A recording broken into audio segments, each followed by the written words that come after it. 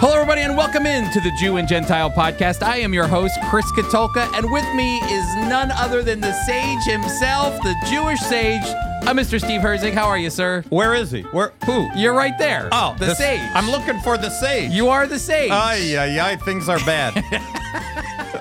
The sage if I'm himself. the sage, things are bad. The sage of Cleveland, right? That's what it is. All right, everybody, here we go.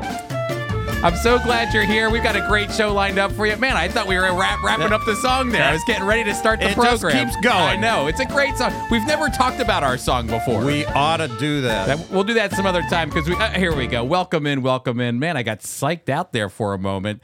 It's great to have you back to the program. Thank you so much for being a part of the Jew and Gentile podcast. Now, listen, before we get started, it's December, Steve. December 1st. Tonight we have David Brog on. He's going to be on our FOI Equip. He's our guest lecturer. This is really good. Yeah, this is really good. Ty Perry's a good friend of his, and he's coming on, and I think our listeners are going to be really helped by this opportunity. I am excited. David Brog, he is the former executive director of CUFI, Christians United for Israel, and he's a Jewish man himself. From Las Vegas. He lives in Las Vegas. Sorry. He's a Jersey boy. That's right. He's a Jersey boy. He's That's from right. New Jersey. That's from the shores. From the shore in New Jersey, in Margate. Not very far from Atlantic City. Just a 5-minute drive. But he has a lot of experience in Christian Zionism, and he has a real heart for Christians who love Israel and the Jewish people. So I think he's going to bring some great insight and resources to tonight's guest lecture series, David Brog. It's going to be great. Our last equipped class of the year, but you have a whole committee that you work with to try to fashion courses that will be helpful to the body of Christ and to others who might listen, but be a real help to the community. And man, I'm looking forward to next year's courses. Yep. We'll start revealing next year's courses, but I'll start with January's class. Are you ready? Yeah, I don't know what January. I know what February's is, but I don't know what January's is. All right, well, I'll let you tell what February's is, but January's first FOI Equip class is fashioned after David Levy's book, The Tabernacle. Ooh, good. And we're going to have Dan Price, who is the assistant director to our international representatives all around the world, serving with Friends of Israel. He's going to come on to teach that 3-week series on the tabernacle. So if you want to learn about the tabernacle, the importance of the tabernacle, what it means to God, what it means that Jesus came to tabernacle with us, you're going to want to join that FOI Equip class. That's great. And I'm hoping we'll promote David Levy's book, because David Levy's book is really the gold standard for understanding the tabernacle, all the furniture in the tabernacle. And David spent a lot of time. I remember when he was writing that book. That tells you something right there. Talk about sage. I was there in the presence of David as he was writing the tabernacle. Well, every sage has a sage himself. That's right. Every rabbi has a rabbi. So I know right. David Levy is your rabbi. 100%. So 100%. He is the sage extraordinaire if we were to give him one. But maybe one day we should have David on the program. That would be great. I'd love to do that. And then in February, we're going to have a round table that will be... That's going to be hilarious. Chris, you'll be the Gentile and you'll say, so... how's it going? And we won't hear from you for an hour. It's the Jews and the Gentiles. That's right. It's a round table on what it's like being a Jewish believer. I'm excited to talk about this because I am sure that that all of you guys, all of you have great insights into what it's like to be a Jewish believer. I always think it's funny because I think a lot of Christians don't know what to do with Jewish believers. So are you Jewish or? Are you a Hebrew Christian? I mean, I'm sure you've heard so many different variations. Yeah. Have I ever? And so I think we could have a great conversation. I know we'll have a great conversation. Like you said, it won't even be a conversation. I'm going to say, welcome, everybody. Is anything okay? And boom, you're gone. Well, I could tell you this real quick story. I was speaking down in Florida, in Hollywood, Florida, and the church asked me to spend a few days at a conference. And so I got there and they showed me their promotional material.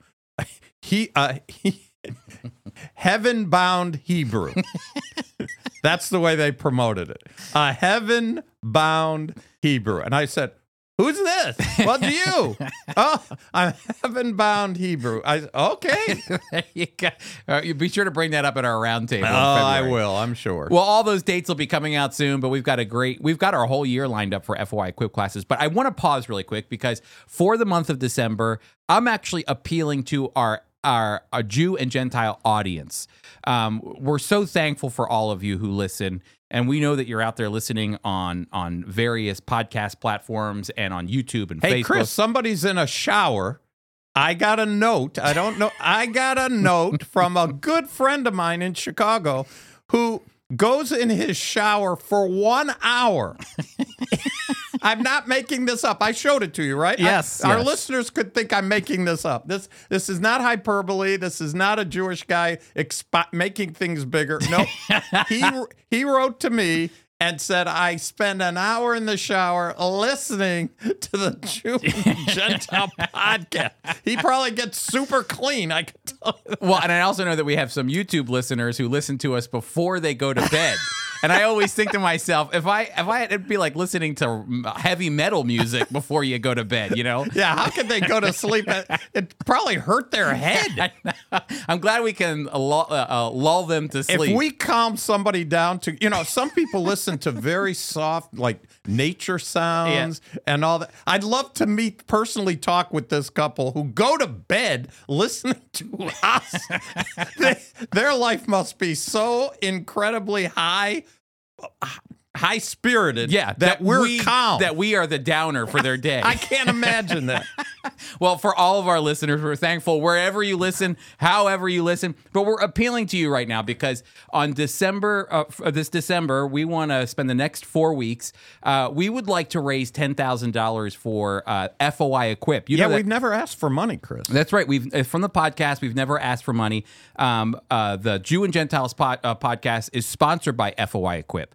But I want to share with you why your gift to FOI Equip will actually do more than just support the podcast. Number one, the podcast does require funds to run, to air, to for all the equipment and not the time to put it together.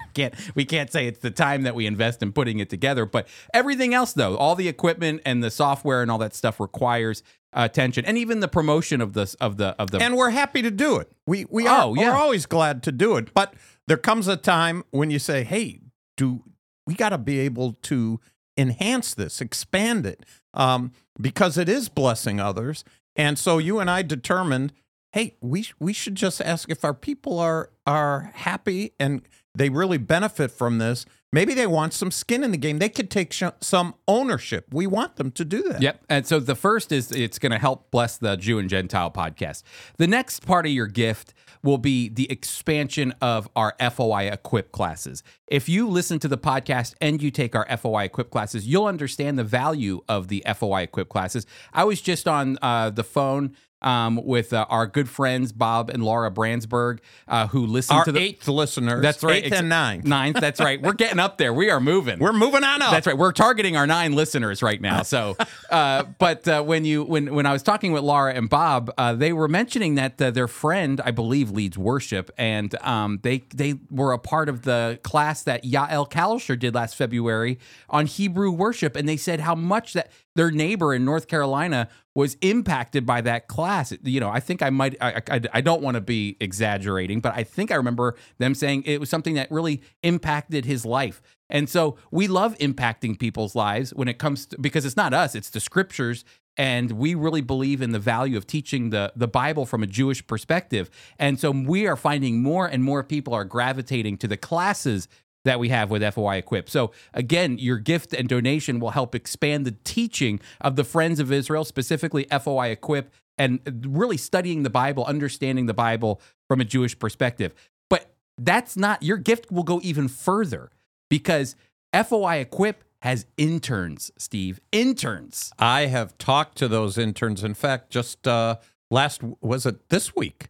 On Monday, it was Monday. Today's Thursday, and on Monday, I was with 4 of those interns, and man, they are doing, Chris, they're doing a lot of work, ministry, but they're they're fulfilling their passion. Yep. And Friends of Israel has allowed them to fulfill their passion that, quite frankly, if you would have asked them 6 months ago, they didn't even know they had. And now they do know. Yeah, exactly. We have interns in Atlanta, in South Carolina, in Oregon and Washington State, Portland, Oregon area, and then also in Houston, Texas. And the work that they're doing in the Jewish community. So it's not just teaching that we're doing, Steve, with FOI Equip. Our interns are going into the Jewish community and being a light of the Messiah Jesus to the Jewish communities around them, getting involved in JCCs, in Holocaust museums, and connecting with people that way to really be a light of Christ to the Jewish communities around them. And they're also going around and sharing about the ways that people can connect with the Friends of Israel. So our interns are doing a fantastic job. I know the two of them right now are up in near New York City doing ministry with one of our Friends of Israel representatives. So when you're giving to FOI Equip, you're not just giving to the podcast. You're not just giving to just teaching. You're also giving to the spread of the good news of Jesus, the Messiah, all around the country. And so I'll just share one story before we get going here. But one of our interns, Steve, he cooked a brisket. He did? And he sent me a picture of the brisket. For Rabbi Dice. I couldn't, that's his name, Rabbi Dice. He cooked a whole, and he said that thing went so fast, they were so grateful and thankful.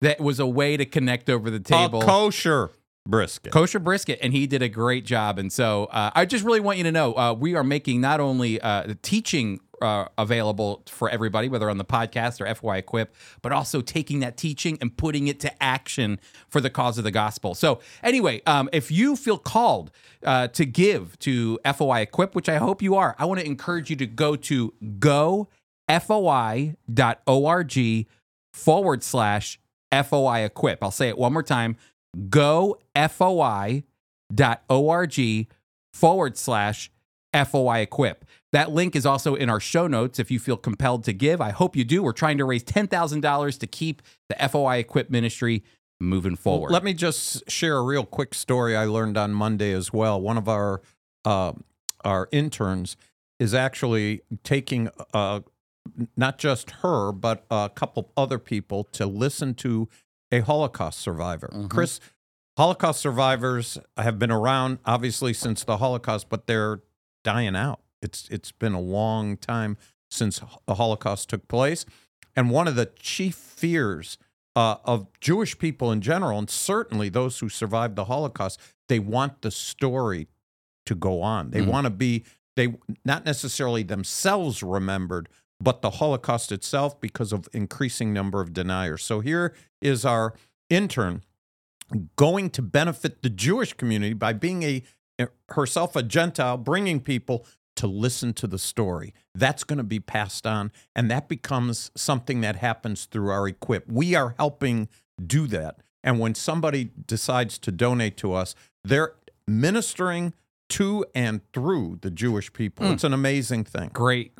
That's a gofoi.org. Help us raise $10,000 this month for FOI Equip. Okay, Steve, I texted you last night. Yep. After we got home from the office, and I just said, what are we doing for the podcast? You did do that. And I said, hey, how about the apocalypse? That's right, the apocalypse. The apocalypse. Let's start off that way.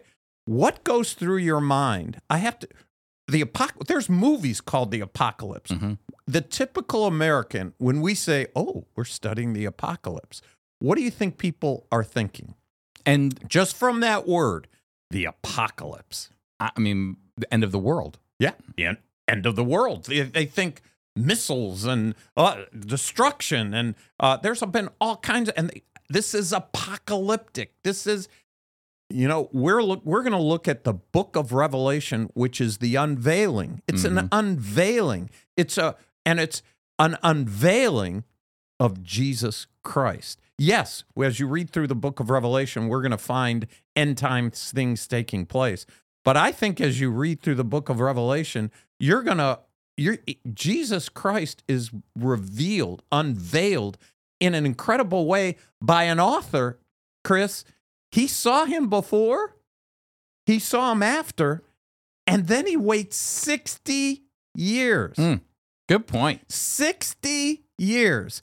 And he sees him again.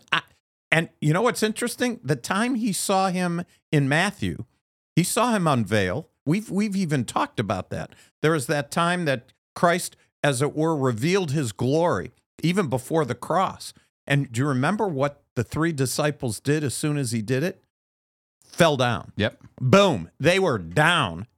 The glory of God is so overwhelming that the natural man just couldn't fall down dead. So they did that. Then they saw they saw Christ, who was incarnated before he went to the cross. They saw his glory.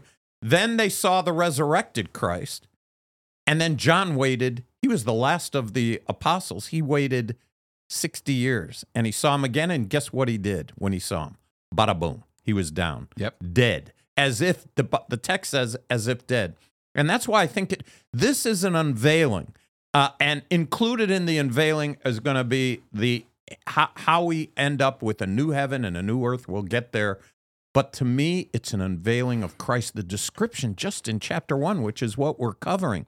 His hair is white. He's got a long robe, bronze feet, fire in his eyes. Man, that's Revelation 19. Judgment. It's such an amazing. For me, it's been a refresher to see Christ the way he is now. Yeah. Amazing. Well, I want to share this because this comes from YouGov. It's a poll that was done in 2020. This is actually March 18th, 2020. So this was just as the whole world was shutting down because of the pandemic. And it says nearly 3 in 10 U.S. adults think that it's likely there will be an apocalyptic disaster in their lifetime. And 17% of Americans say that they have an apocalypse survival plan for their family. I don't have one of those apocalyptic survival plans, except for my faith and trust in the Lord Jesus. So, but anyway, it's interesting because it is on the minds of people all around the world that they think that there is an end to all of this, that at some point it all does ravel up, and it doesn't necessarily fall within our evangelical framework of biblical thinking. Well, Chris, we just got a letter from Mike Stollard, who was writing to our representative in the Ukraine. We just got it this week. We've been praying for those in Ukraine.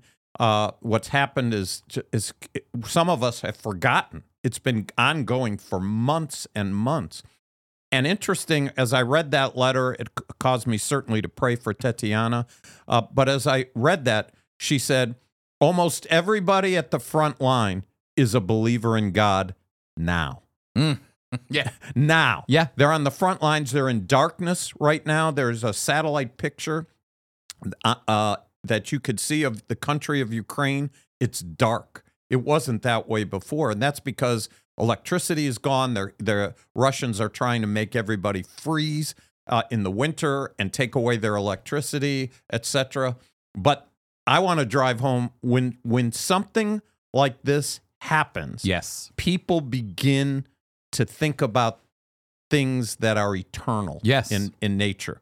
And so her point was, I kind of laughed. It's not funny, but everybody at the front line, they believe in God. They do believe in God now. And as we go through this book of Revelation, I could testify that my own sister came to know Christ because she got frightened. Mm-hmm. I have no problem with that. What was she frightened of? She began to think as a young 24-year-old or 23-year-old, whatever she was at that time, she began to think, wait a minute, I could die. Yeah. She began to think of eternal things as she was, for the first time, circumstances came where she was reading the New Testament, and she began to think, wait a minute, what happens in the future? Reading the book of Revelation, by the way, it promises a blessing. Yeah. Part of that blessing, I'm sure, is that there probably been a lot of people after they read Revelation got saved.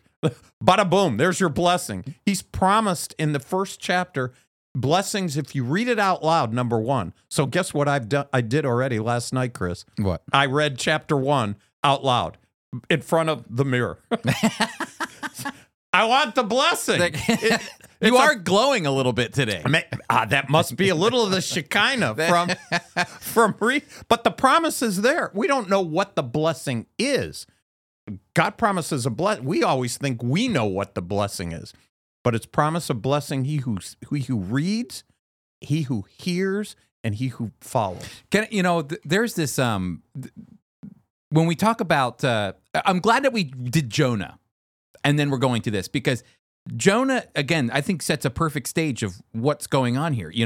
God was going to judge the Ninevites, and his wrath was going to come down on them. And then Jonah, the prophet, goes and says, hey, repent, turn to God, and he will relent from his, calamity on you, or, pray, and he did. He relent. But there's a day coming, as Zephaniah predicts, as the Apostle Paul predicts, as Jesus himself predicts. There's a day coming when God's wrath will be poured out on sin, on this entire globe. It will be poured out. And, I think a lot of times we forget about that. You were talking about your sister being frightened.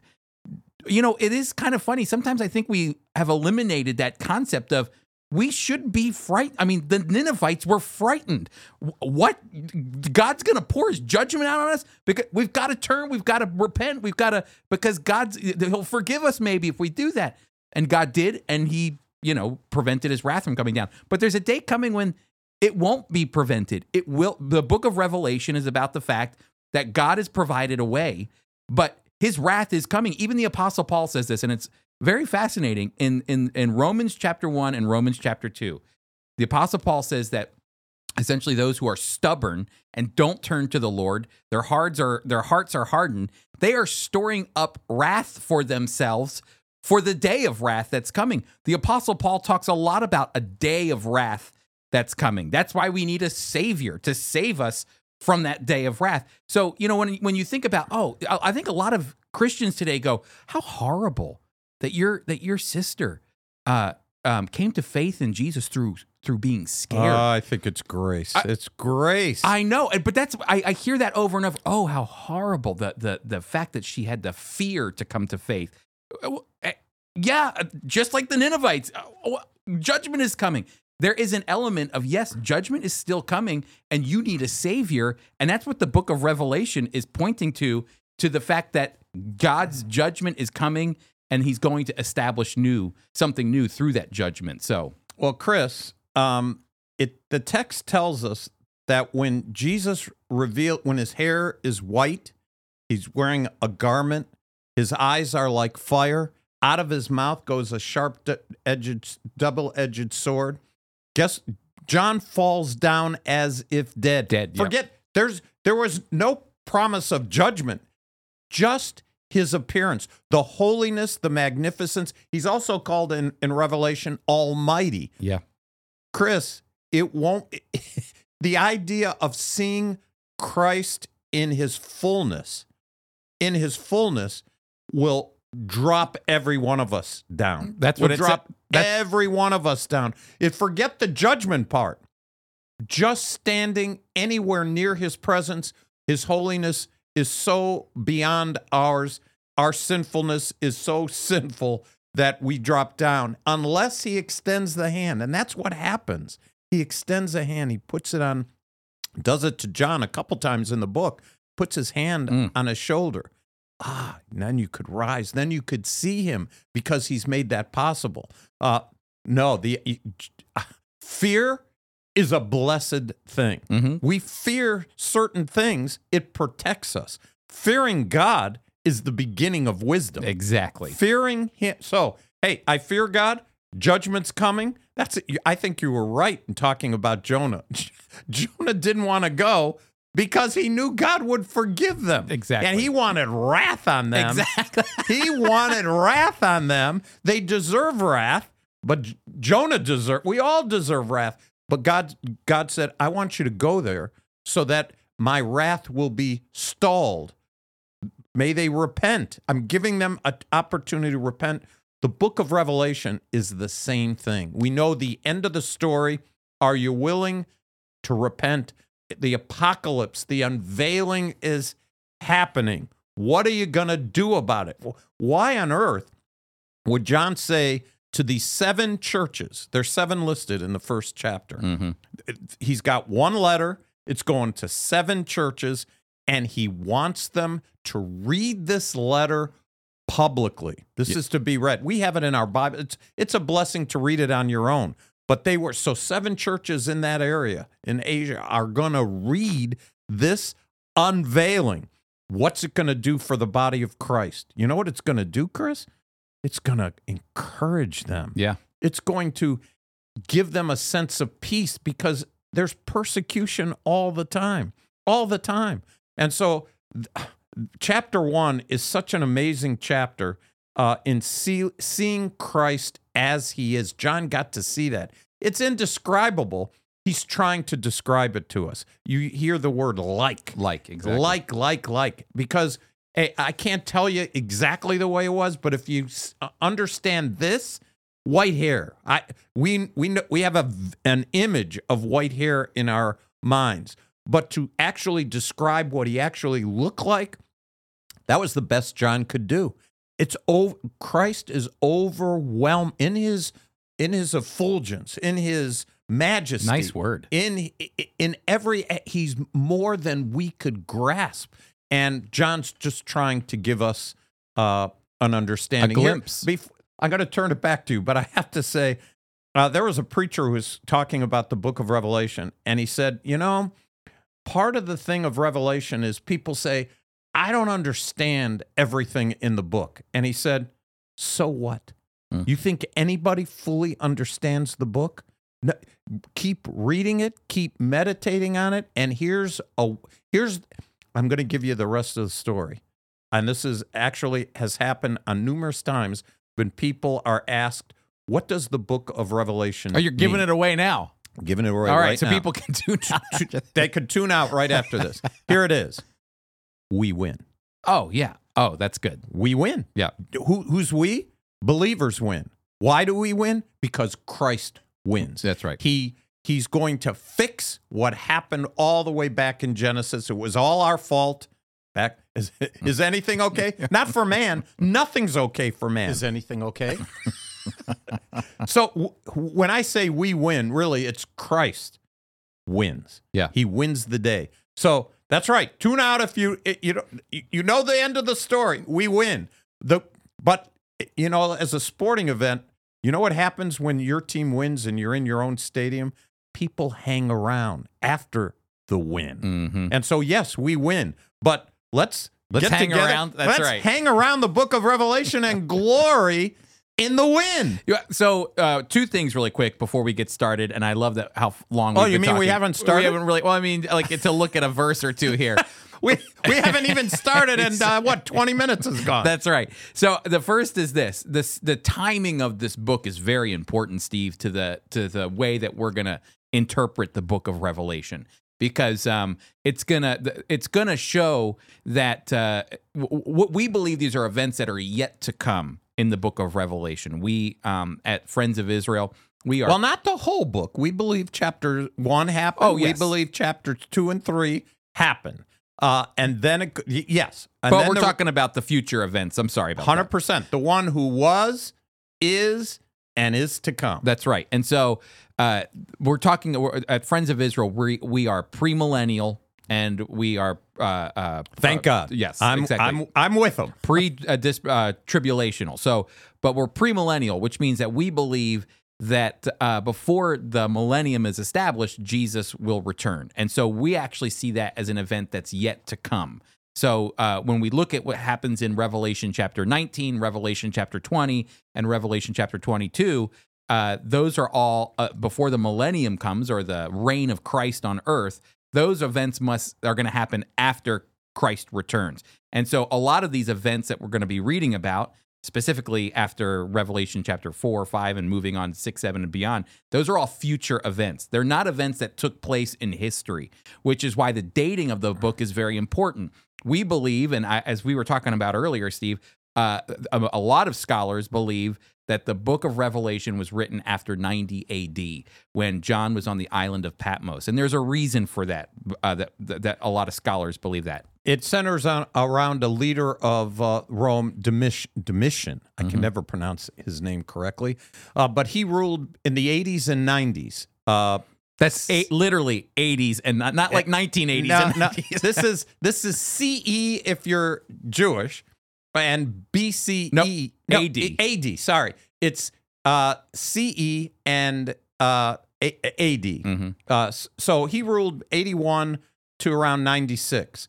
And we know that John was exiled on Patmos, which was a place especially for Christians who were being persecuted by the leadership, particularly him. That's right. And we know that John left there in 96, which coincides with Domitian, who died in 96. So we believe in the later date of the Revelation, the date that he wrote the letter in the 90s. That's right. If you do it in 70, the problem is everything. A lot of people try to argue that the book of Revelation was written prior to 70 AD because they want to force all of the destruction, all of the judgment into 70 AD when the temple was destroyed by the Romans. So they want to see the Antichrist as someone who's coming in and destroying the temple and Jewish people fleeing from Jerusalem. So what they really want to do if they read through the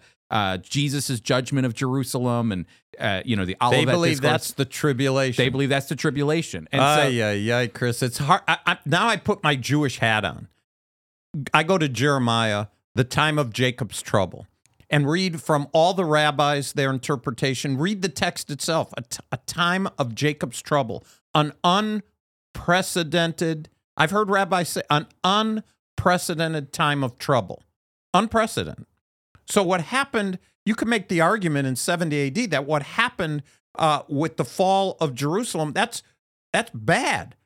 No problem. But it hasn't been the worst time.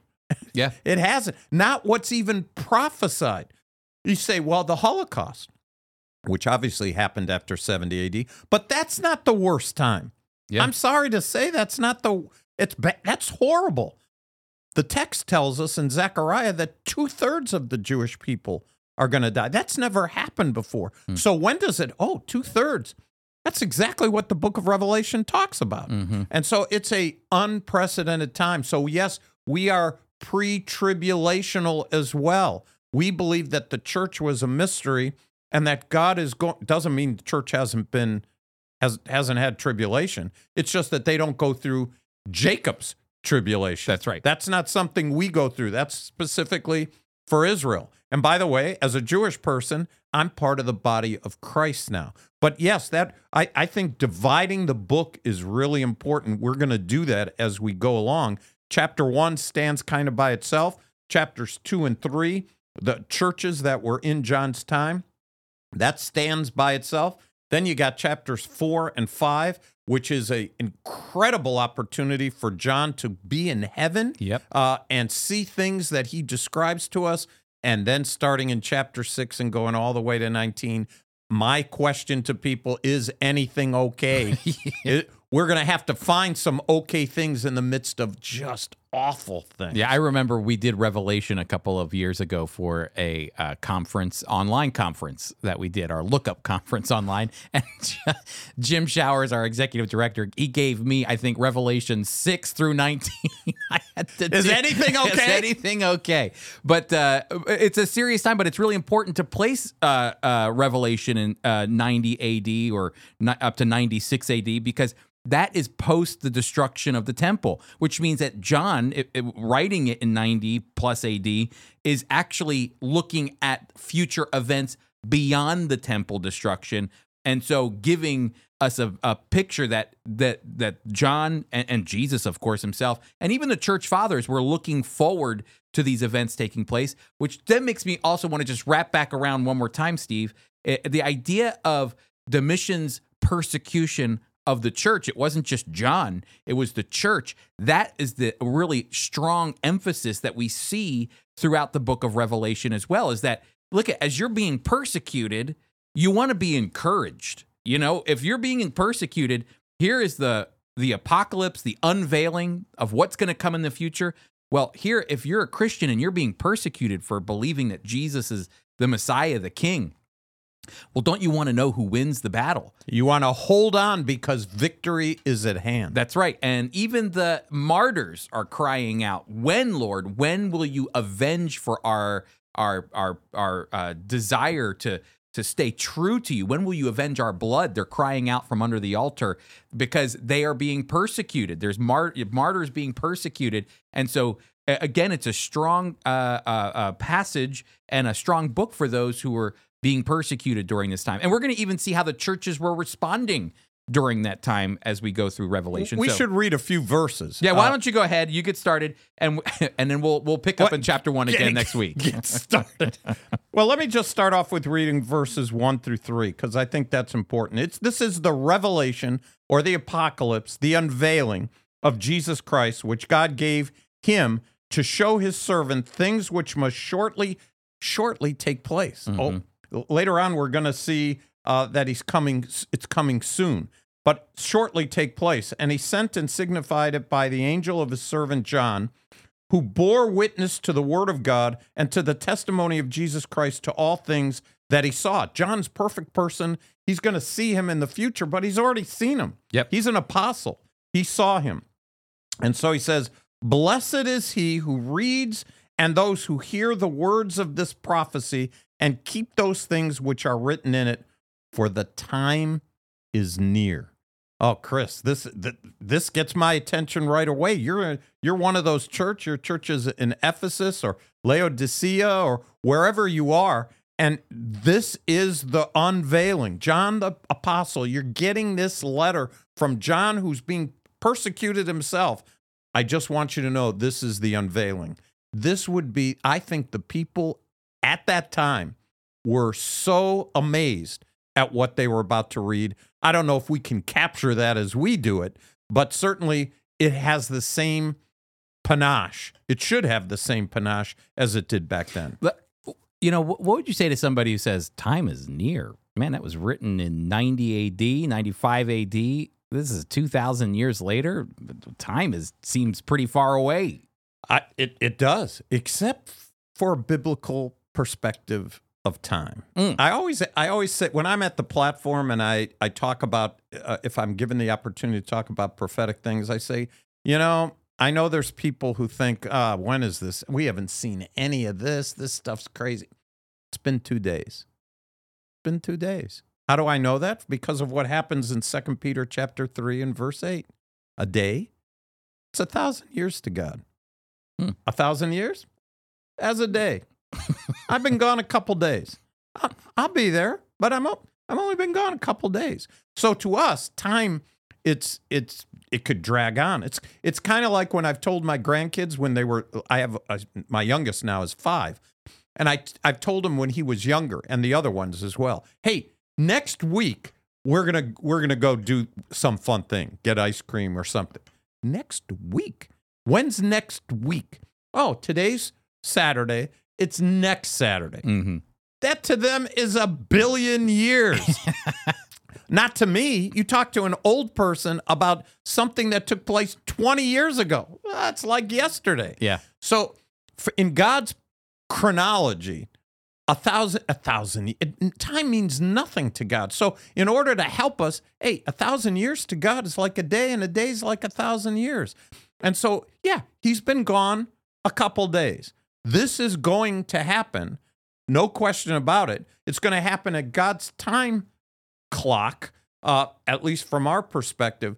But we need to know that from God's perspective, it hasn't been that long. Yeah, it hasn't. No, I agree with you. And also, that, you know, when you're talking about the idea that it's near, you have to, I mean, Jesus even said that the kingdom of God is at hand. It's near. Even Jesus was saying those things, and we haven't seen the completion of that yet as well. So 100%. So we're moving through though, and we're seeing that it's a blessing. Steve's already read this out loud, so he's a little more blessed than me right now. But he says this in verse 4. He says, John, to the 7 churches in the province of Asia. Grace and peace to you from him who is, who was, and who is to come, and from the 7 spirits before his throne, and from Jesus Christ, who is the faithful witness, the firstborn from the dead, and the ruler of the kings of the earth. You have to imagine for Domitian, that was kind of the ruler of the kings of the earth. Who does this guy think? If you really think about that, ask Nebuchadnezzar about that. Yeah, exactly. Yeah, it's made him go crazy, you know? Yep. The idea that he wasn't the top honcho, he wasn't the number one. You know, I'm convinced it's one of the reasons Paul wanted to go to Rome. Paul wanted to go to Rome to tell Caesar, hey, don't be such a big shot.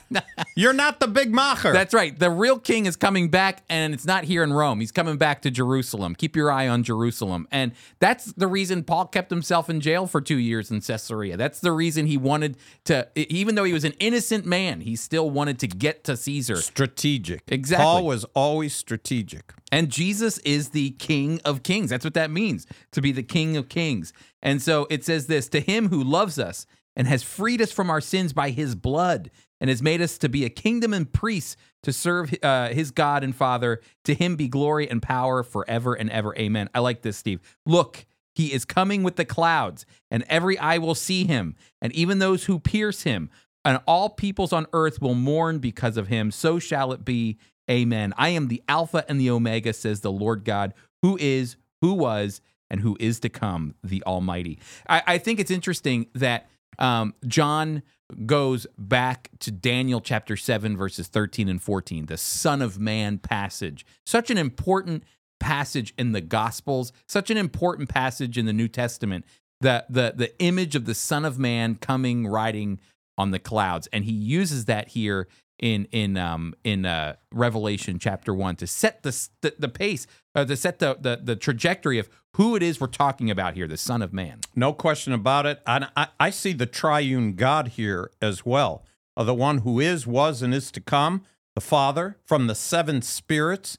You know, you can go to the prophet Isaiah, who lists the 7 spirits. The Spirit of the Lord, the Spirit of wisdom, the Spirit of understanding, of counsel, might, knowledge, and the fear of the Lord. That's the Holy Spirit.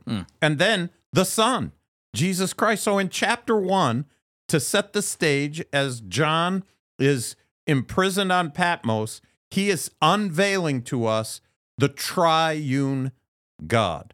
And the emphasis is going to be on the second person. Why? Because it was the second person who was chosen by the Godhead in agreement to come and pay the price and fix what has been broken. That's right. And the idea, too, I love of the Son of Man from Daniel 7 is that it's an image of a human. That's what Son of Man means. It means human. Ben Adam in Hebrew, human. A human walks up to God in Daniel chapter 7, verse 13 and 14. He just walks right up. And God bestows on him authority, power, dominion, to rule over every nation, tribe, tongue, language, you name it. And so people group. So here, Jesus loves that title for it's actually the title he uses the most. Yeah, 100%. He uses it the most. And so but the picture is that God has always, I think this kind of wraps back to Genesis 12, Steve. God has always had in mind the nations. God has always had in mind the entire world. Even though he's chosen Israel as God's chosen people, he chose them to bring the blessing to the nations. We were to be the light. That's right, exactly. The light. We were even the place he chose. It's a land bridge. The whole thing was set up and we blew it. It was set up by God. I'm going to bring these people through this land that I've given to you, show them what I'm like. Yep. And we said, You know what I love about God, though? Ezekiel chapter 36, it's one of my favorite phrases that always sticks out to me, is that God says, I sent you into the nations because you disobeyed me, you sinned. So I sent you into the nations, and even there you dishonored my name, and you made it mud among the nations and among the Gentiles. And so God says, I'm about to act. That's what he says. I'm about to act, and I'm going to restore you to your land. Why am I going to restore you to your land? So that the nations will know that I am the Lord, and you will know that I am the Lord. So I love that. I'm going to get you. I'm going to fix you anyway. That's exactly right. He's going to fulfill it. That's what I love. Because you're right, Steve. The Jewish people did not obey. Nope. You would think, and God could have said, we're done with you. Move on. He could have done that. But he didn't. Instead, he says, I'm going to act, and I'm going to make my move, which is to bring you back to the land. But Jesus becomes the Son of Man, who is the one that God, the idea that a human walks into the presence of God without being consumed. He comes riding on the clouds. All authority, power, and dominion for all nations, tribes, and tongues has been given to him, and he is the one who comes to accomplish that. And the amazing thing is this human that walks into the presence of God is not consumed by his holiness, and he's doing some crazy things like no other human's ever done, like ride on clouds. And so he's got divine capacity, and here he is coming to earth to rule over everybody. That's why he's the King of Kings. And that's why he was with Shadrach, Meshach, and Abednego, kind of taking a shower in the fire. They were, they were dancing around. Who is that? It's the same person. Son of Man. Same person. So yeah, it's pretty exciting. Well, I think we should stop there, Steve, because I think John sets us up perfectly for who is talking to him. It's the Son of Man, and that if we read through this, which we're going to be spending the next... I'm going in front of the mirror a few times, Chris. That's right. You're going to come back glowing. I want the glow. I like it. The Revelation glow. All right. So everybody, we're going to be going through the book of Revelation. I hope that was encouraging to you as it's been encouraging to me. Steve, you sent me some news articles. I did. And, we've been talking about this, Chris. The election in Israel, Bibi, his party has... His party won 31 seats, and he's putting together a government, it seems. But there's tsuris. There's trouble. Oh, there's tons of tsuris. And they should form a party called the Tsuris Party. We've been talking about a Jewish state. A Jewish state. That's what they are, a Jewish state. I'm all in favor of that. And so are obviously the Israelis. Well, what's happened is one of the most conservative governments that could ever have happened has happened. And if they're putting together this government, it could have all kinds of repercussions against not just biblical Judaism, rabbinic Judaism. We're talking about Israel. So here's the headline from the Jerusalem Post. Netanyahu says he is in charge. Israel will not be run by Talmudic law. So Chris, tell us he's feeling some stress here. Well, what's his stress? I think a lot of people in the Western world are happy to see Netanyahu back in power. I think a lot of Israelis were happy to see him. A lot of Christians love him too. Netanyahu is a fantastic leader, but Netanyahu is the most liberal person in his coalition government right now. Now he is. Normally he was the most conservative or at least the moderate. He looks like a progressive compared to his party. The Israeli people overwhelmingly voted, which is interesting to me. They overwhelmingly voted for two major parties that were extremely religious parties. They voted a lot for Shas and United Torah Judaism, which are ultra-Orthodox parties. The Religious Zionist Party is another big one. All three of those make up a large portion of the coalition government that is going to be working with Netanyahu. Netanyahu is the only, I don't want to say normal, he's the only politician that would look like a politician by any normal standards. Everybody else are really religious Jewish people. So they're bringing in all of their religious Jewish ways, and they want to govern that way. That's going to involve what's kosher. I mean, kosher has been around in Israel for a long time. All the hotels we stay in have to be certified by the rabbis, etc. But Tel Aviv has always been known as a very liberal city. There's stuff happening that they're bringing things to the Knesset that will affect culture. I'm talking about world culture and how LGBTQ and should we keep kosher, and what about the school system? These were things Netanyahu did not want to deal with. No. But he's going to have to deal with, including, as we already discussed, some of these religious folks, they want to be in charge of the military. I think they are going to be in charge of them. And they've not even served in the military. There are some real complicated, and we make a joke about it. But first of all, I respect Israeli elections. You respect them. This is what the people ask for. This is what the people want. It's great for us to view Israel, which we love. We love Israel. And we watch from afar how they're going to handle this. And I think it's fantastic. I think we should be praying for our personal government officials, whether in America or Canada or Australia or UK, but we always should be praying for the peace of Jerusalem. And I don't know how much shalom Bibi has right now. Just so you can get the idea, there's 120 seats in the Knesset. I think we've talked about this before. We have. And you need more than half of the seats in order to have a coalition government.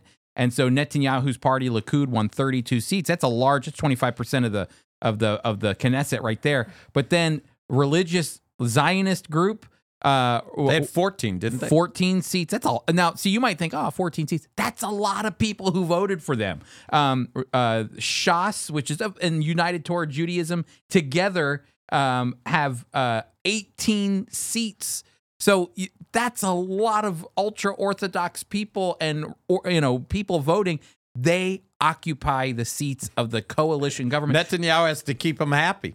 Well, they're going after sensitive topics, yes, like the temple, the Temple Mount. They want to worship on the Temple Mount.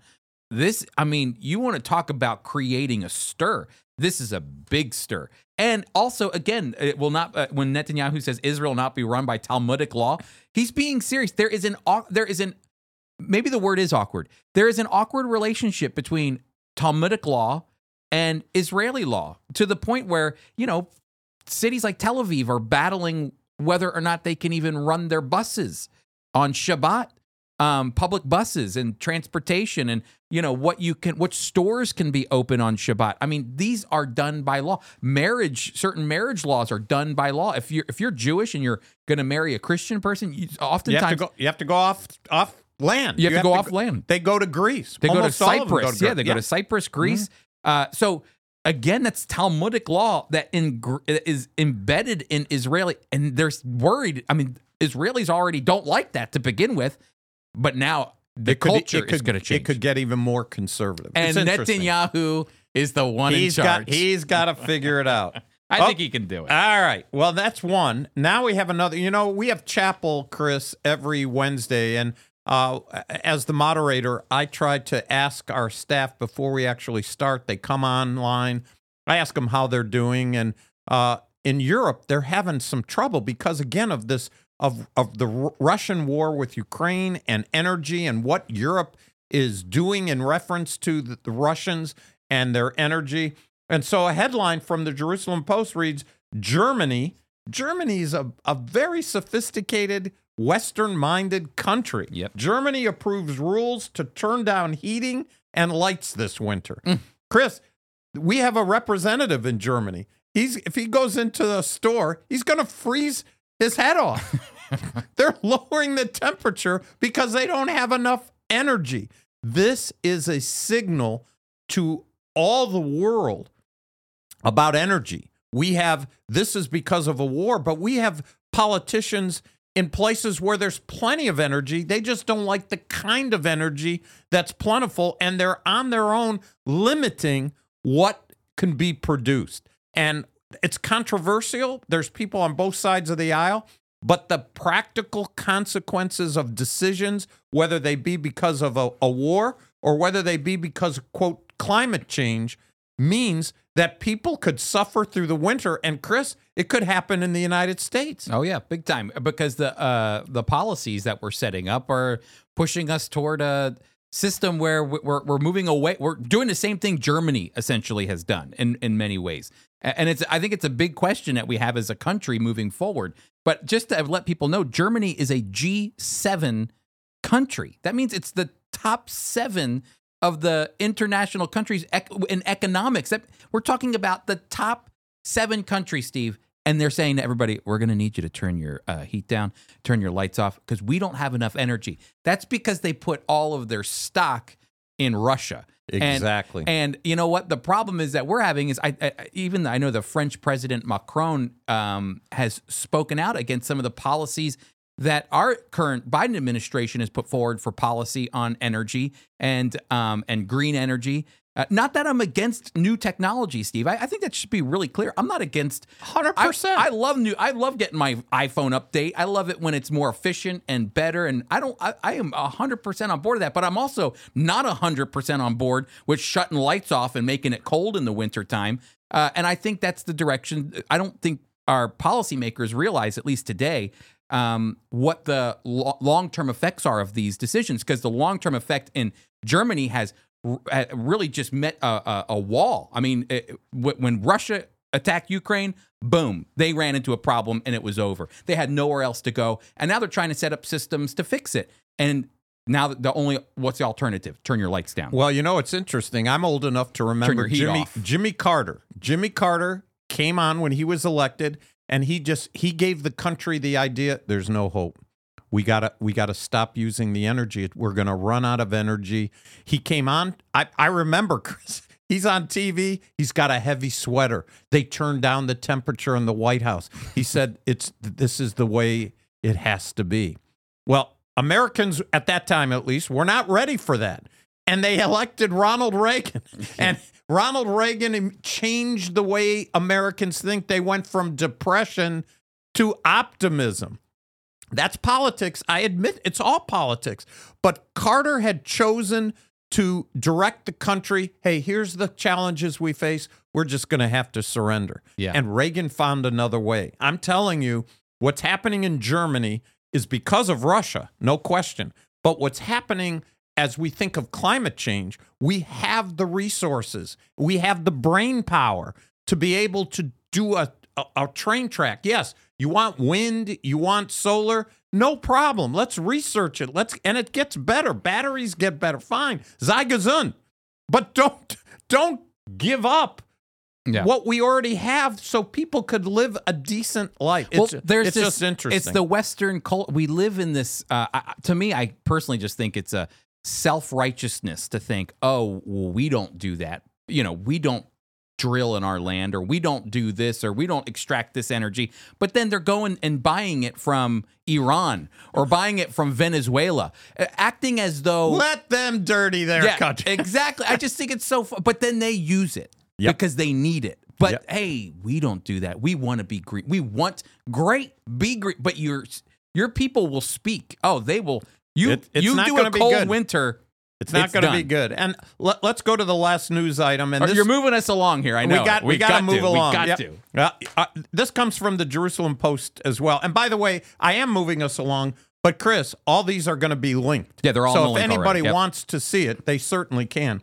UN to mark Nakba Day, Chris. Mm-hmm. Nakba Day. Catastrophe. It's Israel's establishment as catastrophe. Here in the UN, the vote was 90-30 with 47 abstentions. The United States, thank God. Canada, thank God. Australia, thank God. And thank God for the United Kingdom were among those who opposed the move. What are they doing? They are decided in favor of holding a commemorative event to honor the 75th Nakba Day. That's crazy. I know. Well, to say Israel's existence is a catastrophe. That's what the UN is doing. And they voted for it. I know. The same country or the same body of politic that said, hey, there should be a Jewish state. There was the UN that said, yes, there should be a Jewish state, 1947. And it's a catastrophe. Yeah, and now they're coming back 80 some odd years later. It's a catastrophe. Let's move on. So anyway, it's very interesting, but fortunately the United States voted against it. And thank God. It's, by the way, I believe in Genesis chapter 12. I believe in, and I know you do too.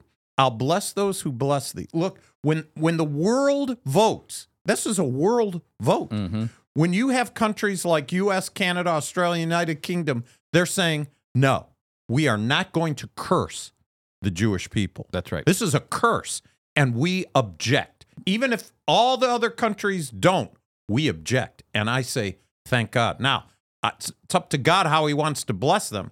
But I believe there's a blessing for those countries. Whatever it is and however small it is, they are saying no to cursing Israel. And we could learn from that. We ought to thank God that the United States, under the Biden administration, said no. Yep.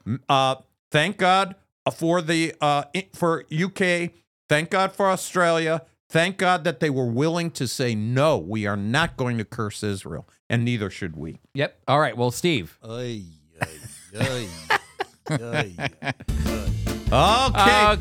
Chris, I again, sometimes I reveal the word.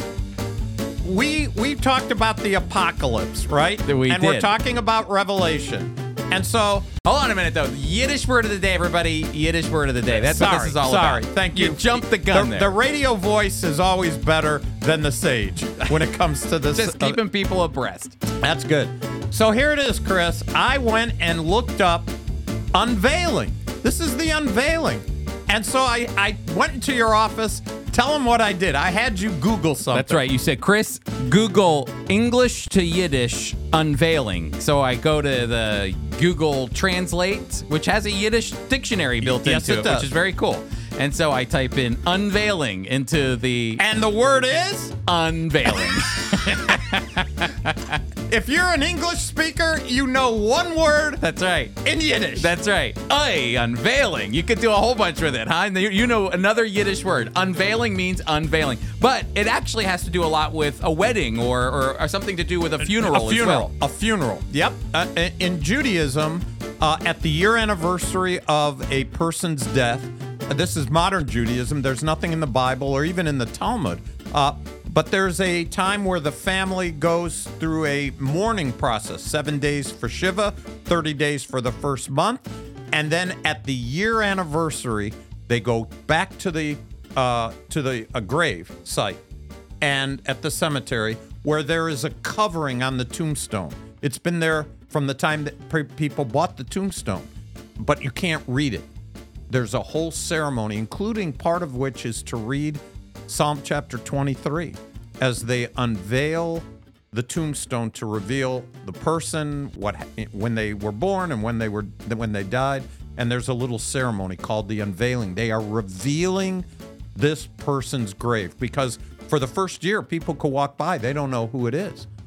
After the year, they do. It's the unveiling. Well, we're talking about the unveiling of Jesus, the apocalypse, the revelation of Jesus, who provides life. Not only life, but a new heaven and a new earth that's going to be unveiled. 100%. Before John wrote the last book in the New Testament, we wouldn't know any of these things. Jesus and his ministry and how God is going to accomplish his end times events is unveiled as we read. All right, everybody. That is our Yiddish word of the day, unveiling. Hey, thank you so much for being a part of the Jew and Gentile podcast. Hey, listen, we are trying to raise $10,000 this month. I know you might be going, don't be such a cheapskate. Help us out. It's so much money. Hey, help us because it helps keep the podcast going. It helps keep all of our FOI Equip classes going that we have planned for 2023. And most importantly, it helps to take all the teaching that we're doing and to put it to work, put it to action through our FOI Equip interns. David Brogg tonight. David Brogg, December 1st. Be there. If you can't catch it, it'll be on YouTube. Hey, thanks so much for being with us. We'll see you next week.